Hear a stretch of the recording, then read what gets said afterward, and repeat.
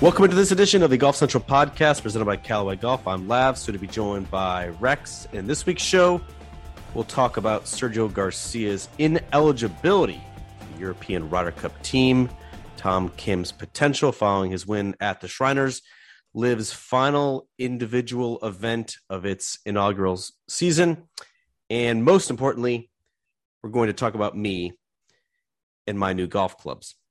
But first, Jon Rahm earned his third Spanish Open win on Sunday, where he averaged over 335 yards per drive. That's Hoggard-esque. With Callaway's Rogue ST in the bag, Rogue ST's industry-leading innovations include a tungsten speed cartridge for increased speed, stability, and forgiveness. The Jailbreak Speed Frame also provides stability for even more speed across the face. And an AI-designed flash face promotes lower spin and increased forgiveness. These models are available to every player, and you can head over to CallawayGolf.com to find the driver that is right for you. Speaking, Rex, of CallawayGolf.com, I do have a bit of an update. Longtime followers of the podcast, in particular in the year 2022, have followed me on this journey. I have been beset with elbow issues over the past couple of years. I had a very unfortunate circumstance before I played the Monday after the Masters at Augusta National, warming up on the range. I think it was like a 9-iron or pitching wedge.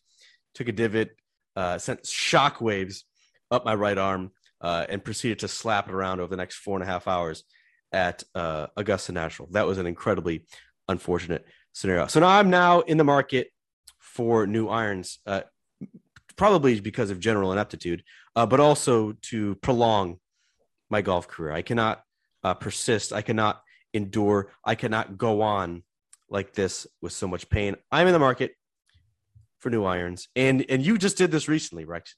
I believe you were at Lake Nona. You did some testing. You said you almost fainted, right? It was like a 2 or 3 hour range session. Can you fill me in?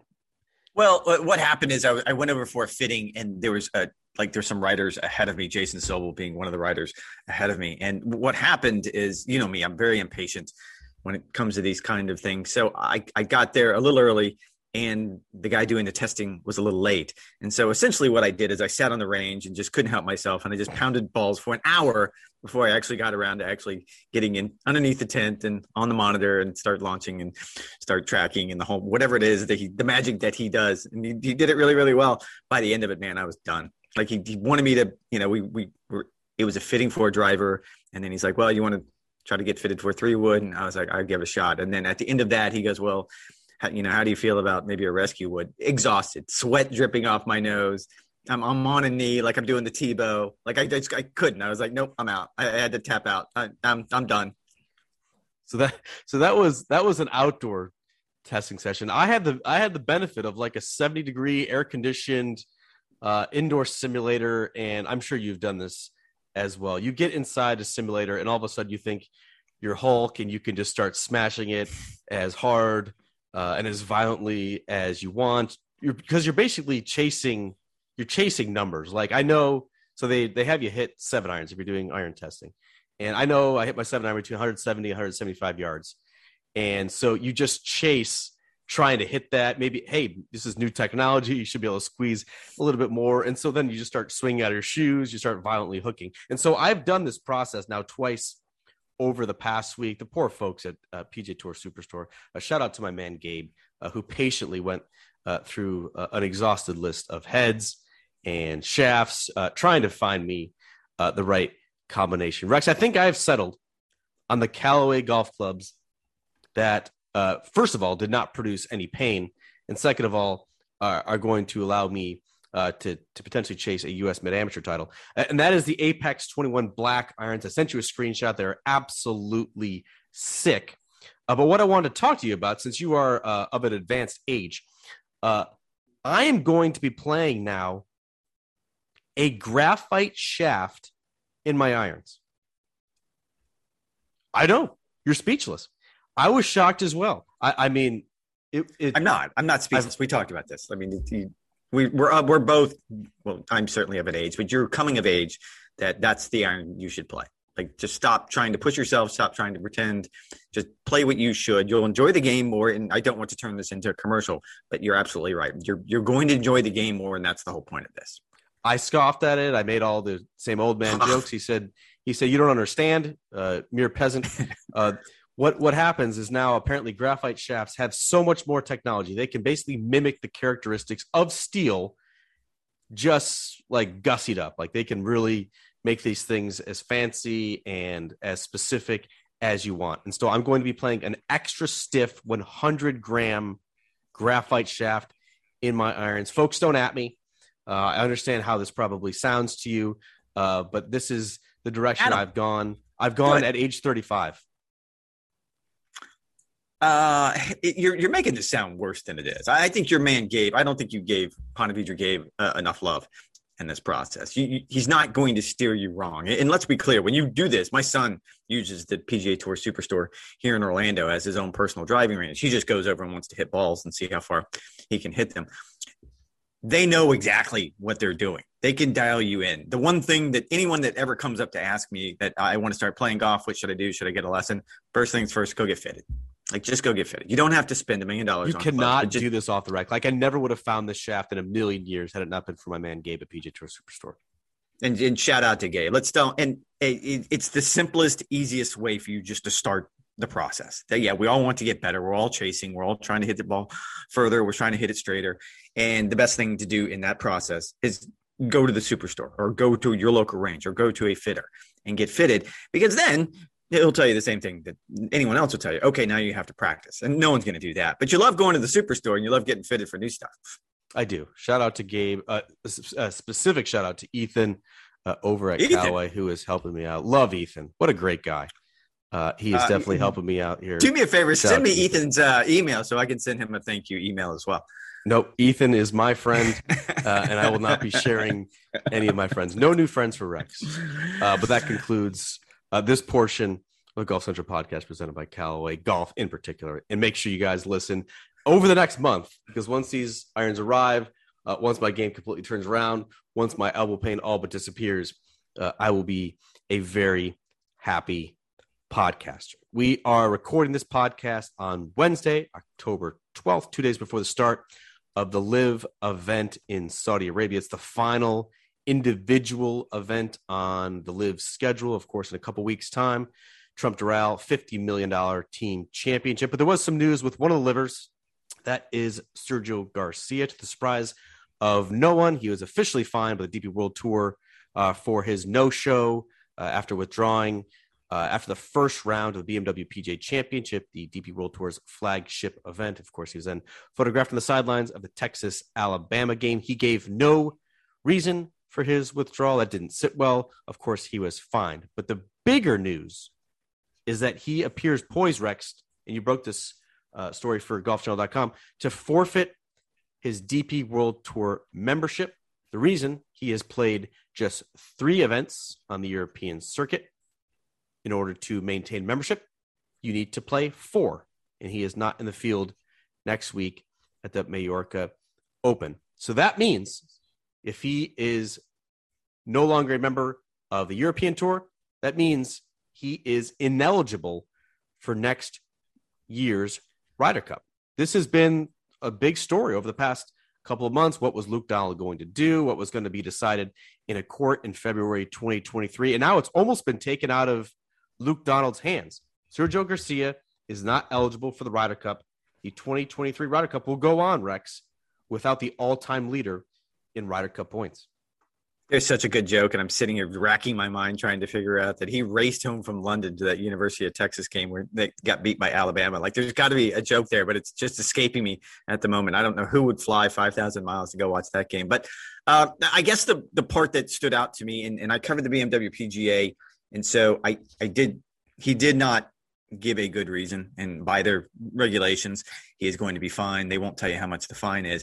I will say that if we all remember, Thursday at the BMW PGA is when Queen Elizabeth II passed away, and they didn't play at all on Friday. And there was a the thought among many, many players that they weren't going to play at all. And I remember us having this conversation on the pod the next week, that it was very touch and go for a long time, that if they were even going to finish that event. I'm not making excuses for Sergio. He should have given a reason. However, in this particular case, I talked to Richard Bland Thursday night after the Queen had passed away, and he told me on camera that he packed his locker. He was leaving. We're not going to play again. Of course, we're not going to play. So, if anything, him getting on a plane Friday was not the most egregious thing in the world. You're right. The bigger part of that news is the fact that he won't meet the 4-event minimum. He's played 3 events this year, and he could have played next week in Spain, although he missed the deadline, so he won't be able to do that. The alternative is he would have to play 6 events. And technically, he can still play 6 events. A lot of things have to fall into place. The biggest part of that, though, would be he'd have to play the Portugal Masters, which is the same week as the Live Golf Team Championship down at Doral. And that's not going to happen. Yeah, everything is contingent on everything. What little bit we know about these contracts, it's all contingent on everybody being at the big finish down in Doral at the end of this month. So, because if he got fined for not providing an excuse for the DP World Tour event, you do not want a no-show at a live event. See what happens. What do you think that fine's going to look like? I don't want to see how many zeros are in that fine. I will say that you're right. This is starting to shape up, and it's funny. I think we've had this conversation about Sergio before, and kind of in the context of the Bryson DeChambeau conversation that you and I had last week. Sergio, in a weird way, wants to be liked.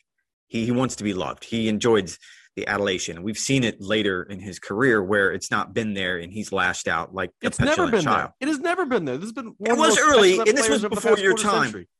Well, it was early, and this was kind of before your time, and I'm not trying to age you, but there was early in his career, he was sort of this joyful kid. I remember walking down the streets of St. Andrews at an Open one year and literally seeing him skipping down the street. He could not have been happy. He was literally skipping down the street of St. Andrews. I don't know if he drinks. Maybe he does. Maybe he doesn't. But that's the Sergio that was younger in his career. I'm not saying he wasn't petulant. But in this particular case, again, like we talked about last week in Bryson, the love and the embrace and that joy is gone. And I'm not saying it's entirely because of Liv, but it has something to do with the idea that you turned your back on this. You turned your back on the ability to be loved in the Ryder Cup. I mean, let's be honest. It's going to hit Jon Rahm the hardest. He's said it, many, many times. He doesn't want to play the Ryder Cup without Sergio Garcia. And now it's not only likely, it seems like it's a fact. And I think that's hitting him harder, a lot like Bryson DeChambeau, than maybe the other players, because this was part of his identity that's not going to be there anymore. I'm glad you brought up Jon Rahm, because he has signaled a couple times. I think first beginning at the Open Championship, and then over his recent appearances on the DP World Tour, where he said that, hey, he wants Sergio Garcia to be allowed to play in the Ryder Cup. He has now shifted that kind of attitude now to, hey, I don't care if they're on Live or not. We should just have the best European players, period, regardless of the tour affiliation, to represent the European Ryder Cup team next year. I don't know whether John is trying to kind of play peacemaker between two sides that are clearly butting heads, or if he's just speaking selfishly. I mean, he and Sergio Garcia were the lone bright spots for that European Ryder Cup team last fall at Whistling Straits. They were unbeaten together. Obviously, Sergio Garcia has been one of the best foursomes players of all time. That was a ready-made partner for Jon Rahm, and now he's basically going to have to start from scratch next year when we get to Rome, Italy. So I don't know whether it's that. I would actually think probably in a year's time, if you're the European Ryder Cup brass, whether you're Captain Luke Donald or some of his assistants, you would almost rather have Eugenio Chacarra, who just won the most recent Live event. He's 22 years old in the Spaniard, as opposed to Sergio Garcia, who is in his early 40s and hasn't played good golf now in more than a year. Who knows what would happen when the Ryder Cup turns around. He seems to morph into a different sort of animal. But, where do you stand on that? It almost seemed like Jon Rahm was speaking selfishly, and he's certainly out on an island, because you listen to many of the other European stars, whether it's Rory McIlroy or Victor Hovland. Matt Fitzpatrick is kind of rode the fence on this issue, saying he wasn't decisive one way or another. Those, by and large, those guys do not want Live players on this European Ryder Cup team, and in particularly Sergio Garcia. Now it's kind of taken out of his hands. It is, and that kind of surprises me because if you're doing this from a tactical point of view, and let's face it, this is all being done from a tactical point of view. Everything that happened last week with Liv Golf and the partnership with the MENA Tour declaring that, okay, we get world ranking points now. Well, no, that's not the way it works. You don't say something and make it true, but it's all very, very tactical. Like they're moving in a very specific direction, a direction that's probably going to end up as a lawsuit. And so when you have a player like Sergio Garcia, who you're right, would have had a dog in this fight one way or the other next year when it comes to the Ryder Cup, he might not even have been playing very, very well. We're assuming that it's a Ryder Cup year. He turns it around. I don't know if that's a safe assumption or not, but certainly there would have been a loud drum beat, and Jon Rahm would have been banging that drum the loudest because, again, selfishly, he wants Sergio there by his side. To take your name out of it, to walk away, it is a bit of a surprise. It's almost as if he doesn't want this fight, and it goes to what I think I just said, where there is a part of him that doesn't like to be the villain. And he's been the villain a lot in his career, but I think deep down inside, he doesn't like it. He doesn't like it when people heckle him. I mean, he certainly didn't like it at Bethpage when they were, counting down for the waggle. And there's been plenty of instances over the course of his career where he's lashed out. And that's not because he likes to be the villain, or that's not because his personality just requires it. It's because he wants to be the guy that hears the cheers, not the jeers. And in this particular case, I think maybe he's walking away because he doesn't want to hear any of it. And that, to me, is kind of sad. But you're right. It's the bigger picture of Jon putting a voice to this is one of the very first cracks in all this, right? Because Jon has been dedicated in his support to the PGA Tour, his fealty. I would argue that what Rory did 2 weeks ago at the Dunhill, when he was asked specifically a rankings question and should live events get rankings, and he stood the line and said, no, they can't expect it, that they can't expedite the process. But then he was asked specifically about Dustin Johnson and should Dustin Johnson drop outside of the top 100 in the world. Even Rory pushed back, like, no, that makes no sense in my mind. And so you are starting to see these cracks, however small and however insignificant maybe in others' minds, where there is some ground that it seems like both sides is willing to give and to take a little bit. In my mind, that's good for the game. I love the DJs become like the barometer. So if his world rank, I believe he's down to 24th in the world, and he hadn't been playing well at the beginning of this year. Who knows how much of a distraction Liv was at that point to kind of parlayed into his poor play. That's just speculation on our part. But it's like, okay, if DJ drops outside the top 50, if DJ drops outside the top 75, if DJ's not a top 100 player, like the entire system needs to be blown up because this is a generational player. This is a guy who's a lifetime member on the PGA Tour, is a two-time major winner. Like if Dustin Johnson is not a top 50 player, then it's absolutely ridiculous. I love how we have totally shifted to that. It is another week on Liv, Rex, and of course that means then another wave of players who have come into the media tent over at Liv Golf, and they complain that the world ranking system is not moving quick enough, whether it's this new MENA alliance and whether the review there, whether they should be getting world ranking points by teaming up with a tour that is already accredited by the official World Golf Ranking, or even the official application that Liv Golf has submitted back in July. Typically, that process takes up to a year or two.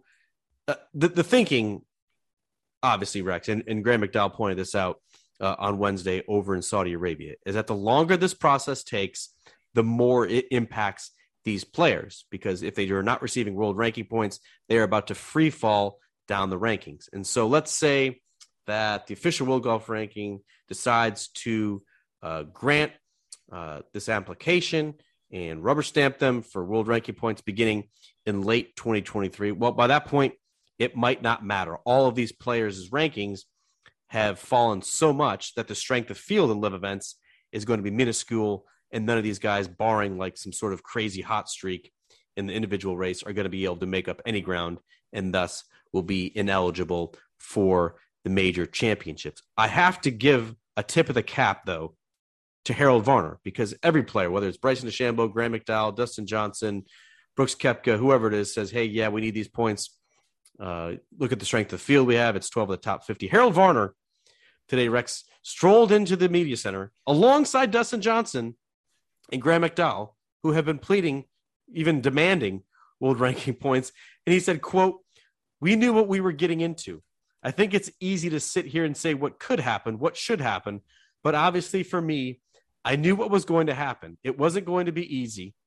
Honestly, I could care less. I knew exactly what was going to happen. I knew what could happen in my career, and I accept that. That is not towing the line from what we've seen Live Golf, who have been adamant that this process should be fast-tracked for them because of this new player, because of the strength of the field, even though they're not following the process that has been set forth by every other tour that has submitted an application with the world ranking. Who's right?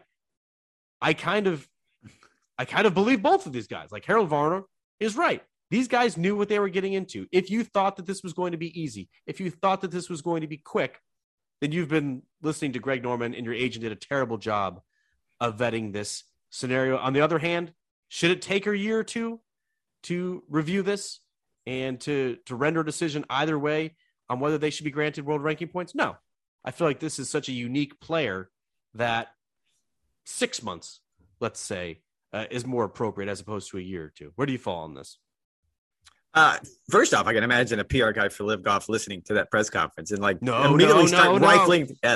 rifling through his manual of, no, these aren't talking points. That's not what he was supposed to be saying. That's very, very jaded. I apologize. I will point out that Cameron Smith actually moved up in the rankings this week. He moved up from third to second.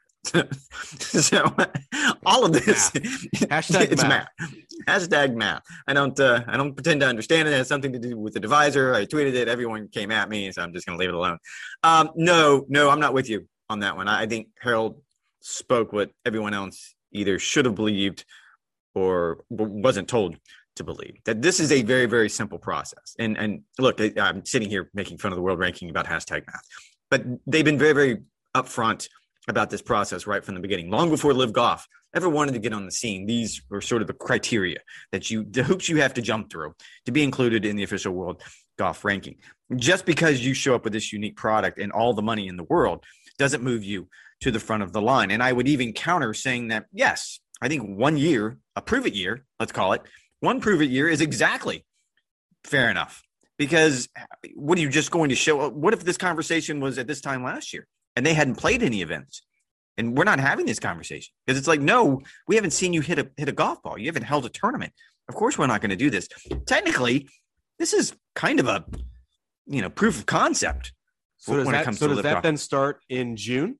Because yes, they launched in early June, or is 2023 next year the official start of the Live schedule? At that point, then 2024, you can render a verdict because then you just have the prove it year. I think that's it. I think next year's the prove it year. It's a full schedule. The phrasing in the official world golf ranking, when I talked about inclusion, that you have to be sort of audited for an entire year. I guess that's where we could have a conversation. Has it been an entire year already? Once we get through Doral and the Live Golf Tour Championship, or would next year, when in theory there's going to be 14 events by all accounts? Either one of those things, I'm fine with. I'm good with it. But this process was really, really clear cut. And I guess the part that got me the most last week, and I hate doing this because this is the trap that it seems to me the worst trap I could possibly fall in. But it doesn't matter how many times you say something, and it doesn't matter how loud you say that thing. It doesn't make it true. And this was a perfect example of how Live Golf has tried to control the narrative. That last week they just announced we have a partnership with essentially this mini tour, and because they get world ranking points, now we get world ranking points. Well, no, that's not the way it works. And you can keep saying it, and you can keep being loud about it. And certainly there's legal recourse, and I'm sure that's where we're headed. But in this particular case, it is not. They've been very, very clear about what this process is. And just because you choose not to follow it, just because you see the writing on the wall, again, hashtag math, that the longer this takes, the further your guys fall in the world ranking. Apparently not. Apparently Cam Smith's going to be first by the end of the year. But outside of Cam Smith, everyone else is just going to tumble down these rankings. And then, as you pointed out, it's going to be self-perpetuating. And by the time, if you do get world ranking points, you won't get it. I mean, it'll be worth 3 points to the winner, just like a Mina Tour event. And then at that point, it wasn't worth the fight. I mean, this is not the first time that Greg Norman, I'm not saying he's being outright dishonest, but has certainly been misleading. I think back to the text message he sent to Sergio Garcia in February saying the PGA Tour couldn't suspend them for a day, let alone for life. And here we are embroiled in a lawsuit that won't even be heard until 2024, in which case these players are indefinitely suspended. thinking that these guys are going to be getting world ranking points quickly and immediately flies in the face of what we know about how the process works. And so if these agents are listening to Greg Norman and Greg Norman solely and not doing their own vetting or drawing their own conclusions, shame on them because they misled their player. This should have been a surprise to no one. That's where, and that's going to be a story, a 30 for 30 or a Netflix special, whatever the case may be.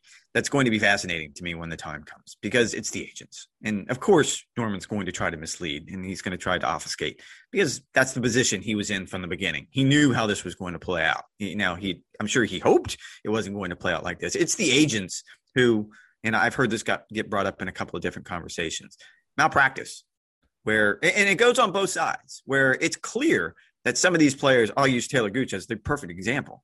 The idea that he thought he could play that very first event and then just come back like nothing had changed, that's comical to me. Everyone knew. I mean, my wife knows. I mean, the bunkmate knew.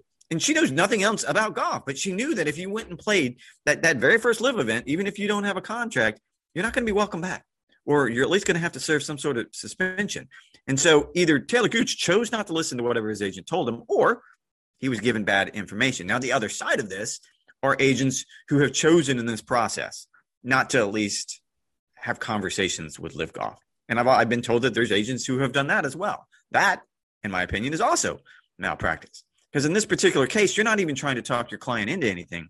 It's your job is to do the best you possibly can for your client. And in this particular case, maybe Live Golf isn't it, but at the very least, you need to have the conversation. A little bit of leverage can go a long way. Is that what you're suggesting? It's not even leverage. This is business. I mean, I want my agent to be looking out for my best interest, not the PGA Tour's best interest. And that's not going to come across very well. I understand that. But my agent's representing me in this particular case. And even if I've made it clear I have no interest to go to Live Golf, the agent probably still needs to have a meeting with whoever, Greg Norman or anyone else at Live Golf, just to say, are you interested in my man? And if so, what are we looking at? And at that point, that's been my point the whole time. With just if you look even beyond the agents, like this entire problem probably could have been avoided, or maybe not avoided, but it would have. I believe that wholeheartedly there would have been a different outcome had Jay Monahan, the PGA Tour, merely talked to Greg Norman and the Gulf Saudi officials. Just talk to them, whether it was back in 2019, 2020. Last year, whatever the case may be, just talk to them, see what they want to do, see what they're proposing, see if there's any sort of way that both parties can benefit. Instead, they just both turned the other way and ran in their separate directions. And now you have world golf that has been splintered and fractured, probably beyond repair. No, and I've argued that along. And look, it wasn't going to be Norman. I mean, that was always going to be a non-starter. That Norman was always going to be the thorn in the Tour side, and neither Jay nor anyone else was going to meet with him.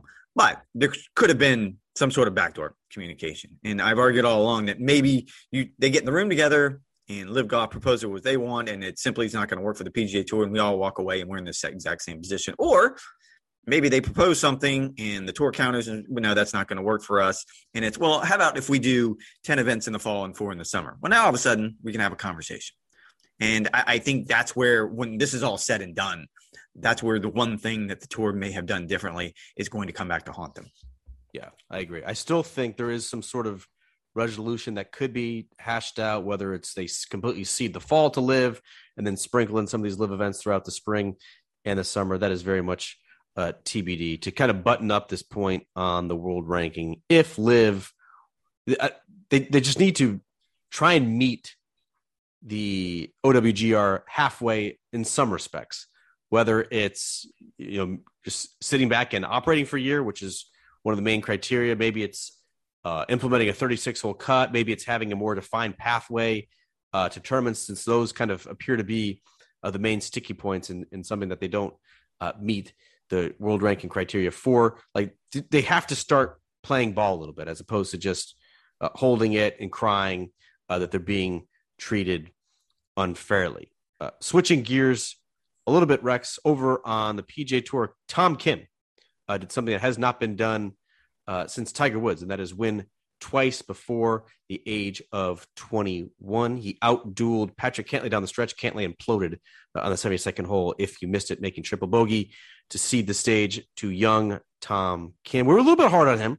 I thought the President's Cup, there was a lot of style, not a ton of substance, at least until We got until Saturday, and now he is now a two-time winner on the PGA Tour. Heads over to Japan for the Zozo Championship. So let's dig a little bit deeper, Rex, on Tom Kim, all the way up to 15th in the world, where I don't think you or I had been paying attention to him basically until July, when he nearly stole the Scottish Open. All he did since then, fire 62 to capture the Wyndham Championship, which qualified him for the FedEx Cup, and then he was the breakout star of that President's Cup. What do you think his potential is? What do you think his ceiling is? What do you think Tom Kim, young Tom Kim, aged 20 Tom Kim, can do in his PGA Tour career? Before I get to that, and we did this, by the way, we were on TV today, in case you guys didn't notice, that Golf Central Podcast presented by Callaway Golf is going to start doing a weekly segment on golf today, and I think you and I crushed it, by the way. Crushed it. You didn't see it. I saw it. It looked great. There was no cutouts. There was no buffering. I'll probably have to change my camera angle a little bit, but it was about 5 to 7 minutes, which I believe was our time frame that we needed to hit in this. And I thought we crushed it. I thought we were lively. I thought I thought it was good debate. I got to use the word stupid to describe your stance. I made a lot of funny faces when you said something that I disagreed with. I thought it was good. You folks can listen in on the replay of that. Find it on golfchannel.com. We'll be doing it every single week from here moving forward. The people have spoken, and we're here to deliver. And let's don't brag too much, because what the finished product was, that was actually the second take. The first take went past 7 minutes, which we weren't supposed to do. It was supposed to be 5 to 7 minutes, and we blew through the 7-minute stop sign, and they made us. I had takes, and I wasn't about to. If we're being honest, that we kind of blew through at that time. And so I do have thoughts on Tom Kim, and certainly when you look at him compared to the other young stars in the game right now, and it's kind of hard to do because he can't legally drink yet. So I don't even know if he qualifies as a young star right now, but he certainly is a star. And I kind of went through it in my mind that if you lined him up, and I'll even put Will Zalatoris, and I'm a huge Willie Z fan, or Cam Young. If you put them all together right now, Tom Kim has the most upside in my mind. And it has everything to do with, not only is he a very, very good golfer. If you look at his game, I was kind of amazed at the things he does well, which is his iron play and his putting. And even the fact he's not a power guy, it's not as though it seems like it's going to hurt him. He seems to be right in that sort of Jordan Spieth category where he's 105th, Rex, strokes gained off the tee had he had enough rounds to qualify. It's not like he's a long hitter. It's not like he's Will Zalatoris long. Yeah. So he's going to do it a different way, which in and of itself, but it's the personality. And the personality goes so far. I mean, he wins on Sunday, and kind of asked him about the experience. And are you, do you think this is going to second win on the PGA Tour? First player since Tiger Woods to do that before he turned 20 years old. And his response was, "I'm like a 5-year-old at Disneyland." And I will be honest with you, it's been a hard year when it comes to sort of golf, because you sort of have a hard time seeing sort of the joy in it, I guess, is what I've been looking for. And I feel like it's been missing. In this particular case, he's nothing but joy, and that's enjoyable. How does he finishes inside the top 5 in the PIP, 10 in the PIP for sure, right? This year, I don't know. That is a late surge to usurp some of the PGA Tour's more. Tiger did it last stars, year, don't you think? I mean, I'm pretty sure Tiger's surge in December is what pushed him over the top. No, I feel like Tiger was going to be winning that regardless of whether he showed his face at all. I'd like to see Tom Kim, and PGA Tour should be bending over backwards to try and accommodate him because this is a young star who seems fully committed to the PGA Tour, at least for the time being. I'd be trying to make him extremely happy, just as I'd be trying to make Hideki Matsuyama, the defending champion of Zozo, very happy as well. And I would also point out, and you didn't ask me about this, but just like we did for TV, I'm going to go off script on this one. I went back and watched that final hole a couple of times because I'm always fascinated how a player like Patrick Cantlay, who I think you and I both have described him various ways. I think I've described him as an assassin, clinical, however you want to do it. I mean, this dude, when he's rolling, can just rip your heart out. And in this particular case, to make such a mess of it, and I don't know, this is like Monday morning quarterbacking, right? Like, I don't know if there really was a better way of doing this. The idea there was no better way to do that. I don't think there was, because I really wanted to sit down here and be like, no, he should have done this. And I don't think you can. And I'm sure, I didn't even go to Twitter on this one. I'm sure there was a lot of opinions out there on this. But if he takes a drop, suddenly he's kind of taking par out of play. And Tom Kim's right down the middle of the fairway. He's probably going to make par. So now all of a sudden you're making this mess. I did disagree with the idea that at some point in the stories that I read that, solo second came into play. I don't think Patrick Cantlay worries about solo second versus tied for Cantlay second. hasn't thought about solo second in about 5 years. Yeah, I mean, it's the Ricky Bobby thing. If you're not first, you're last. In this particular case, and I know there are varying degrees of this, but in this particular case, come on. Like the only thing he's thinking about is trying to figure out a way to make par, and he wasn't able to do it. But I guess it's still fascinating to me that a player of that caliber, and again, I'm not even second guessing anything he did because I don't think he can, but a player of that caliber can make such a mess of the final hole. And like he's such a consistent, such a steady, even keeled player, and to see a complete unraveling was certainly shocking. Look, he was trying to figure out the best way to make four. I still think four forces a playoff. Tom Kim is probably not going to go right at that pin with water looming left as much as he'd like to knock it 15, 20 feet right and see if he can roll the birdie putt in that way. I think the argument that, he should have tried to go for it or he should have taken a drop was kind of reduced a little bit because so he tries to hack it back towards the fairway, right? And it ends up burrowing deeper into the brush. When he actually took the drop then, so then he was a force unplayable. He dropped it in the native area, and then he rinsed that one. He came up, 30 yards short of the green because the ball was sitting down a little bit. It's sandy, it's rocky. It was nasty. Yeah. And so that's exactly the scenario that he was going to face had he tried to go that route to begin with. I had no problem whatsoever with the play. It was more just shocking. You would have thought the guy with one PGA Tour win would perform that way in the Crucible as opposed to a guy searching for his 9th win. But obviously the problem started with that tee shot. I was more shocked by the tee shot, a very snipey 3-wood into the native area. Like I felt that one. That was I could relate to you got that shot one? Shape that I saw on that one. That was more the surprise to me than more kind of the decision making. I didn't think there was actually anything wrong with what he was thrashing about in there. Yes, because the thing that gets me, and we do this all the time, like once a week we'll see someone on the PGA Tour, a professional, at the top of the game, top 1% of the 1%, hit a shot that you and I are going to hit, whether if it's clanky or, whatever the case may be. You just kind of, that's gross. You don't see someone who's leading on Sunday. If you're leading on Sunday, you're playing pretty good golf. I mean, at that point, like you're kind of in full stride. And for you to produce that shot in that moment, and you've done this before. I mean, you just came from the President's Cup. We had to hit plenty of those pressure shots. Well, if you pulled them off or not really doesn't matter at this point. But it's not as though if I'm standing on that tee for the first time, I'm going left. I'm probably heading straight in that same bush, probably 100 yards shorter than where he was. But he's done this so many times. You're right. That's the part that surprised me. Yeah, a little bit of a hit to his Patty Ice stone cold reputation. Just to button up the point on Tom Kim, something I want to get into because now we've veered in this territory. He's the 15th ranked player in the world. He's a historic figure. I mean, it's his first time in 80 years, 90 years.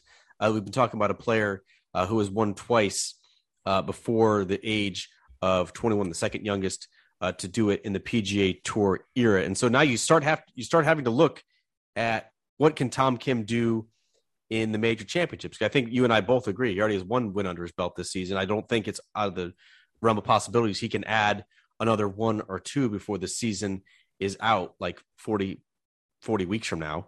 He's that good of an iron player when you look at him statistically, but he's still kind of a major unknown. Finished top 25 in the U.S. Open this year, and in the now deleted take that we had for this Golf Today hit, I kind of compared him to another prodigy who came out, and that was Jordan Spieth. Remember back in 2013 when he splashed on the scene, he was just 19 years old, didn't begin the year with any status, just like young Tom Kim. He won the Deere, wound up on that President's Cup team. The next year is when he challenged deep into the Players Championship, and then he nearly won the Masters, the Bubba Watson eventually won. The following year, Jordan Spieth was a 2-time major championship winner, winning both the Masters and then going back-to-back at the U.S. Open. Is that the same trajectory then we could see for Tom Kim? Because now the expectations have been ratcheted up. So does he get into contention in a major, at least one major in 2023, and then take the leap in 2024? Or does he kind of blow this timeline out of the water and automatically thrust himself into the mix. That's something I'm curious to see because the sample size is still so small for this 20-year-old. Yeah, I hate doing this because now I'm going to be the no fun police, just like I was at the President's Cup, where I kind of balked at the idea earlier in the week that because he really hadn't done anything. He had a really good Saturday. And you're right. What he's done has been phenomenal. And it's not only his play on the golf course, but it's that personality. It's infectious. It's joyous. Well, he's a marketer's dream. Absolutely. I would counter and say that Spieth's greatness was twofold. One, it was accelerated to the point at the major championships. I mean, if you look at where he goes from 0 to 60 at the major championships, it was very, very quick. And when he did it, he did it again with sort of this personality and this sort of intellect that we could all enjoy and just revel in. And I would also say that, and he continues to do it. I mean, I go back to what Justin Thomas said after, I think it was their match on Saturday about playing alongside Jordan, but he also does it in a very unique, distinct way. I mean, he's not getting from point A to point B like Patrick Cantlay. He is not the clinical assassin. I mean, he's going to go and he's going to chip in somewhere. He's going to hold a 50-footer. And I think that's part of the appeal. It's not just that he did it and he did it fast. I'm talking about Jordan. It's how he did it. He did it with style points. And I'm not taking away from Tom Kim at all in this situation. He just hasn't reached that level in my mind yet. Not saying he won't. I just don't see it quite yet. Yeah, I'm in total agreement with you. Like Jordan was a ready-made prospect. Like he had been doing that for a decade. Like he was one of the best juniors we've ever seen, 2-time U.S. junior champion. Like he was a great college player, only spent a year and a half at Texas. Like he was ready to win and win right away on the PGA Tour. And he showed that. Tom Kim has been a pro now for 5 years. He's still very much in a developmental stage of his career. I'm not saying he won't or he can't contend in the major championships. I think it's just kind of a wait and see thing. Like a lot can happen in 7 months. Tom Kim is one of the hottest players on the PGA Tour right now. The Masters does not begin for 6 or 7 months. And so there's much to be figured out. Much can happen. Players peak, players decline. TBD on Tom Kim. Rex, what's on the grill this week? Wife's going out of town. I'm going to be having a kid. You're solo. In both arms. Second week in a row. We're going solo. Hashtag dad life. Times are tough. Probably not going to be manning the grill as much as I would like. I'll certainly have steaks for young Cam, who really loves himself a good ribeye on Sunday night once the missus returns. So I'm going to have to live vicariously through you. Some very good football games. Georgia, Vandy, not so much, but in that same time frame, 3:30 over on CBS is Alabama, Tennessee. Can't wait to sink my teeth into that one since I will not be sinking my teeth into any barbecue. Yeah, that's too bad. Well, tonight, because it by request, I'm doing smash burgers, and I actually ordered. Yes, I ordered a new utensil. I think I text you. Oh, I did. No, I Snapchat. Well, the smash. I don't know what you would call that. The thing you actually smash the burger with. It's called a press. Thank you very much, folks. Yeah, it's called a press. That. Thank you. Anyway, I was at a food truck festival here in Central Florida this weekend. I think I sent you a snap of this, and I sat and watched the guy do it for like 30 minutes. I was just mesmerized by how he was doing it. Sort of, there is a technique to this. You're just not smashing the burger. I did them on Sunday. I did smash burgers. Did I send you a snappy chat?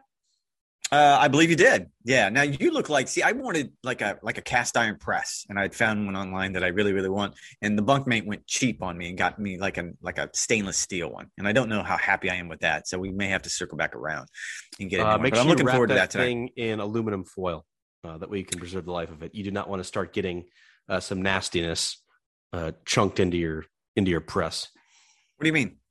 Why so? Like you have wrap the actual press part in aluminum foil. That when you press it down, you can merely throw it out. Otherwise, you're going to be starting to get some goo in there. You're going to have to either spray it down each time, use parchment paper. There's a whole bunch of technique. But if you actually have the press, wrap it up in aluminum foil and press down. That way you can preserve the life of everything. Okay, good to know. Anyway, so I'm excited about that, and we have it's senior night on Friday night, so I don't think we'll be doing any tailgating or barbecue before that. But you're right, I feel like that's more reason to tailgate, is it not? Senior night? That's emotional. No, you gotta have to dress up, and you're walking the kid across the middle of the field. My last kid, senior night for football, so it's going to be a little. I mean, I'm not going to cry because I don't do that, but I'm sure the bunkmate will. Whiskey tears. You love to see it. My wife went to the Jacksonville Jaguars game on Sunday. Yuck, all of a sudden she's looking into season tickets. She had so much fun at the tailgate. I've been researching tailgating grills. We're not obviously going to get season tickets because that would be utterly ridiculous for the Jacksonville Jaguars. But there's nothing wrong with going to 2 or 3 games to support our local team, which is even more reason. I'm sure there's plenty of seating still available at the Jacksonville Jaguars. Yeah, yeah. I mean, obviously they played the lowly Texans and lost on Sunday. She said it was about half full, but she had an absolutely great time tailgating beforehand. All right. As I was changing several of Lily's poopy diapers. So stay tuned next week, folks. I'll be at the CJ Cup. Great field, Rory. Nice. JT, Spieth. Be on the ground there early week at least at Congaree. We'll be doing another one of these fun golf today hits. I'll certainly be keeping you apprised of my mission to play pain-free golf with my elbow. Thanks again to my boy Ethan over at Callaway. But thank you guys for listening to this edition Golf Central Podcast presented by Callaway Golf. Talk to you next week. Get at me, Ethan.